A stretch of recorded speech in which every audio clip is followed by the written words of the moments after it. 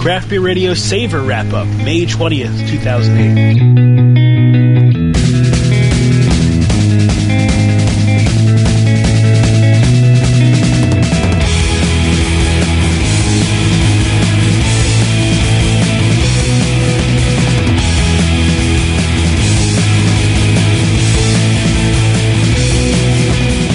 Hey, Greg and Jeff here. We just got back from Savor, a couple days ago, and we're here to give you our thoughts. What are you drinking, Jeff? I was drinking... Actually, I finished it already. I was drinking a Surly Bitter Brewer.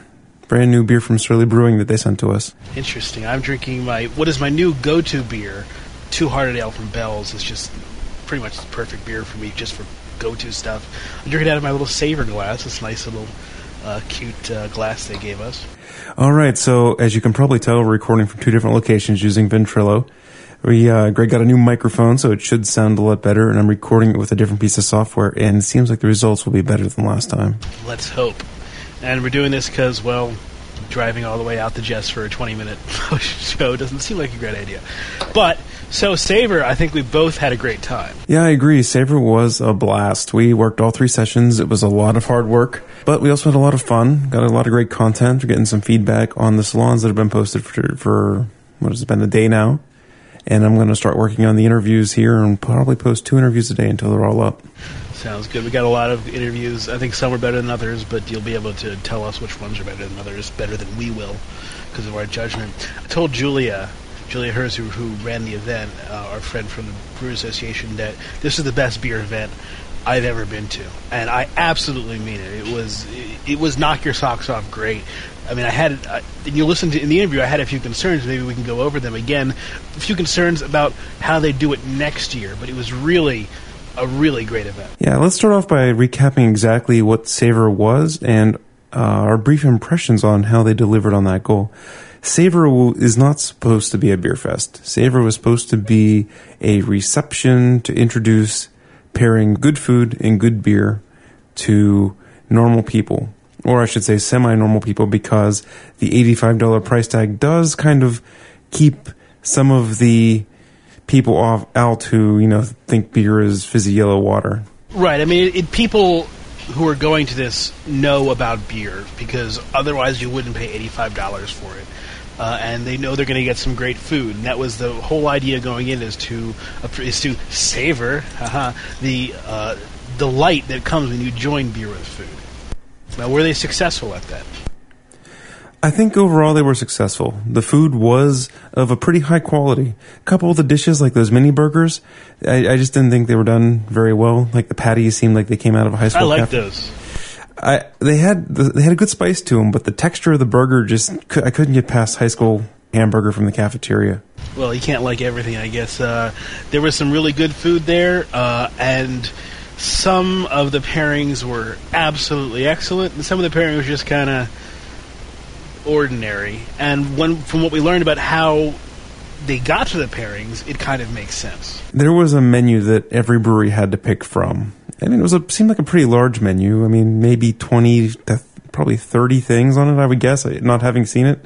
So you had a decent selection, but there was a fair amount of repeats around the room, which, while not horrible, it seemed to be one of the things that is room for improvement on next time, I would say. It also means that the brewers really didn't get a chance to actually match their beers with the food until they got to Savor. They just kind of assumed and went along with guidelines of what were the ingredients and what they were told it would taste like and what beers would go along with that. But they didn't actually get to bring their own food to debut with the beer, and they didn't actually get to taste all these selections with their beers to figure out which works best with them. So it was kind of a luck of a draw thing.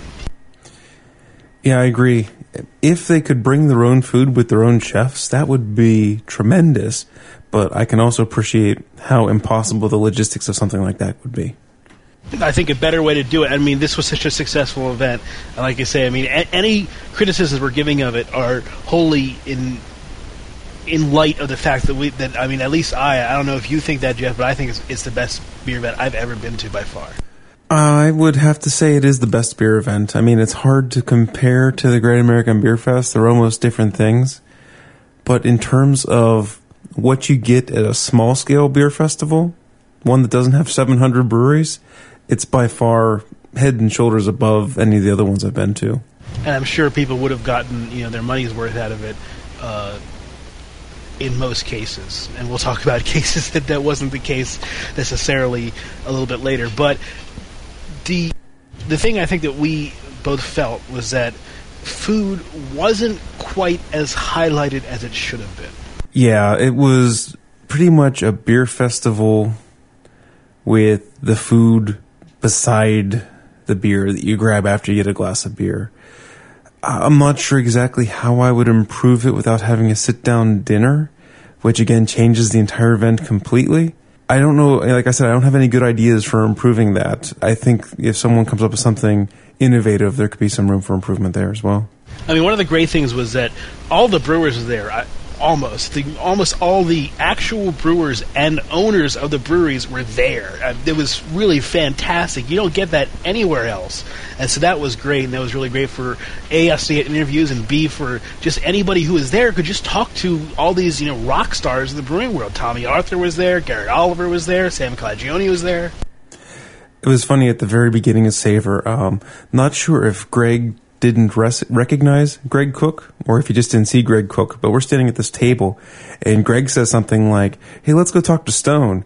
And meanwhile, Greg Cook's 4 feet away from us. I'm like, "Oh, you mean this guy right here?" It was kind of funny. It was just I didn't recognize him, but yes, it's. I mean, that was what it was like. I mean, there were just these guys who were running, these rock stars in the brewing world are just walking around with us, and everybody else who was there. So my suggestion to Julia, I think in our post-interview with her, I think I suggested bring some chefs along next time. Really get into the food. And also, I think that we both were disappointed by the fact that the food kind of only lasted about halfway through each session. They didn't really prepare enough food. They know that the food was a little bit short. They were working on improving that. And for next time, they'll have a better equation to figure out how much food they need to make it last. I mean, the fact of the matter is that the sessions themselves only lasted 4 hours, and the salons each were an hour apiece. And really, if you went to both salons, you probably wouldn't get enough time to really explore all the breweries if you went to only one session. So you really were limited to one salon if you wanted to really get both a salon and a fill. And there were people who didn't go to any of the salons. Absolutely.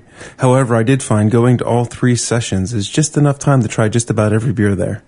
Yeah, it worked out great that we were able to be there for everything, and just I was able to, and that was another great thing about it was they were a combination of big super brewers. You got your Stone, you got Sam Adams, you got Rogue, and these tiny breweries, these little guys who just got this by a lottery and were there and were just making some spectacular stuff. I remember Four Peaks was there.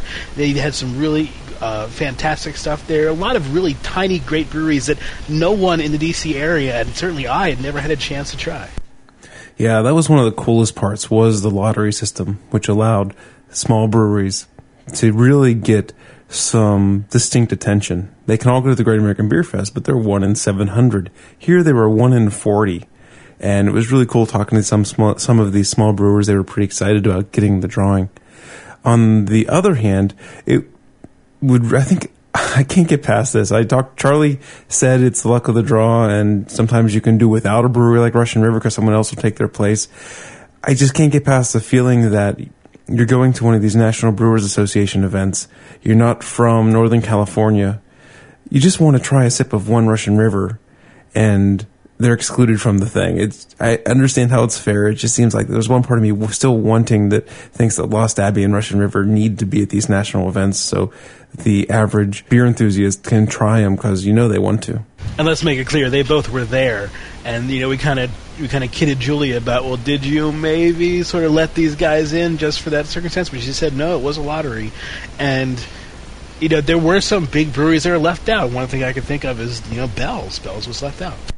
And some of the salons were great. I think that Garrett Oliver's salon was fantastic. I really do think that the introduction to beer and food by Randy Mosier with Jim Cook and I'm blank on his name, the guy from the Iron Hill Brewery, who was really good too, was a great session. It was Randy Miller from Free State Brewing, I think. Okay, yeah, that was great, and I think you really liked the last one you went to. The cross drinking without social stigma was decent. I listened to the introduction to Beer and Food, the one you just talked about yesterday when I was cutting the grass, and that was really informative. Jim Koch gets a little nervous when he first starts speaking, and it's just all but after he starts talking for about 10 minutes, he really gets a little more confident, and he puts on some really good content in his talks. Yeah, and he's actually, pretty funny guy, and he had the crowd with him. Not only that, but I mean, there was that analogy of burnt paper, which I had never heard before, for that astringent taste in porters, and it was the perfect analogy. And I talked to Randy Mosher about it later. He said, "Yeah, I had never heard that analogy either, and it's just a great analogy." Yeah, that was certainly fascinating. And we got to interview Randy Mosher at the VIP session, and I think that's going to be one of the good interviews. There was some good content in there. Greg was actually confronted with a misconception of his by Randy. It was kind of funny. Which one was that? That was where you thought beer was traditionally just a way to keep water fresh, and he kind of shot you down real quick. Oh, right. That's true. I always loved to be, I love that I was schooled there. I love that it, totally changed my perception. And I recommend everybody listen to that interview and some of the other interviews you did. But I mean, that was like, wow, that was just a revelation to me, and it really changed the way I looked at the history of brewing. Certainly, me too. I think that's one of the more informational and one of the don't miss interviews we're putting up. Now, some of the sessions weren't as good. I think we both agree that the least successful session was the one with Dave Lieberman. Yeah, he wasn't speaking to the right audience. He was speaking to probably wine people or just foodies who don't think about beer at all.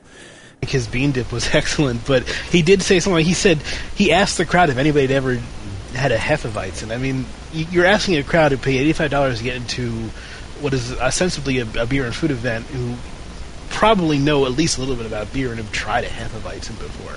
He should have known more, and he should have researched more when going into this. And and also it was disorganized session, and they had the beers out of order, and it was kind of confusing. Now, you'll also see it was the shortest of the sessions. Absolutely. The other sessions, I haven't listened to the He Said Beer, She Said Wine one yet, but all the other ones I think were really well done. Good informational sessions. He Said Beer, She Said Wine was clearly kind of going off a script.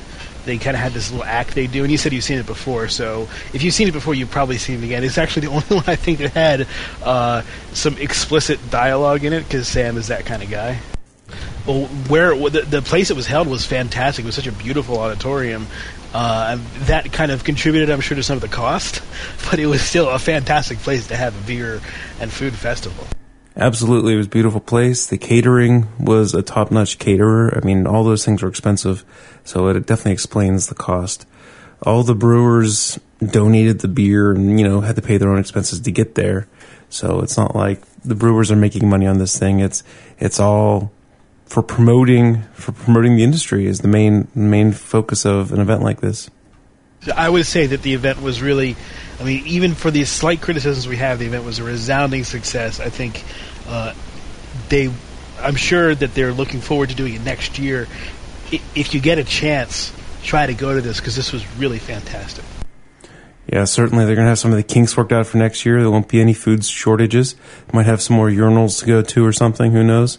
And they said they want to have it in D.C. again next year. At least that's what Julia said the attendees wanted to have it again in D.C. If that's so, we'll probably be there again next year. What do you think? I can only hope, because it was just such a great time. And also, we want to say thank you to all the fans who came up to us during the sessions. It was great that you guys came up and said hello to us, and we had good talks with you guys. And good thing you brought this up, Greg, because I was really surprised how recognized we were. I got, 2 or 3 people, probably, maybe 4 people at the Great American Beer Fest.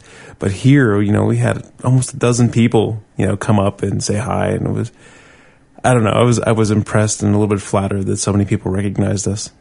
Definitely flattered, a bit kind of like weirded out, I think both of us were, because some people who came up to us were a little starstruck, and we were like, how could you be starstruck around us? Because we're just us. Yes, but we appreciate all the listeners, and try not to be starstruck if you meet us. Like we try not to pretend we're anyone special, and but we love meeting listeners and hanging out with listeners. The meetup at the Brickskeller didn't go so well. We happened to run into one listener there who wasn't expecting to see us there, and there was 2 other listeners there that wanted to meet up with us, and that's it. So still need to work on pulling off these big-time meetups like Beer Advocate does. Well, do you want to say anything about the Penguins? Good point. Thank you, Greg. So I don't have to put out a special message just for that. But Penguins beat the Flyers. Brian Colasar's going... Yeah, Greg's token fake woohoo because he could really care less. Brian Colasar is collecting all the Philly swag and spoils of war that were pledged if the Penguins beat the Flyers.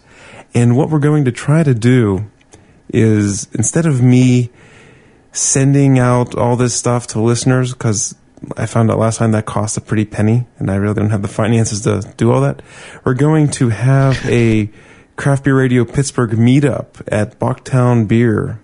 We're going to try to schedule it so Brian can come out and hand deliver the stuff, and we'll share the beers, and then we'll raffle off, give away all the swag items. So that's the plan. Stay tuned to the podcast or the website for details on the date of the meetup at Bachtown. You should call the Penguins, see if they can get anybody to come over. See if they can get Crosby to come over. Yeah, I think they're going to be a little bit busy for the next couple weeks. Probably.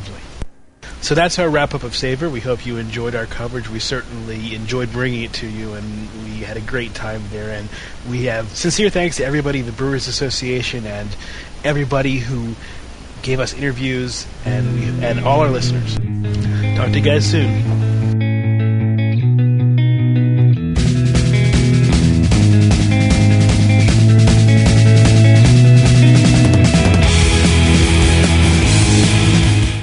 Thanks, and we hope you enjoyed this Craft Beer Radio coverage of Savor.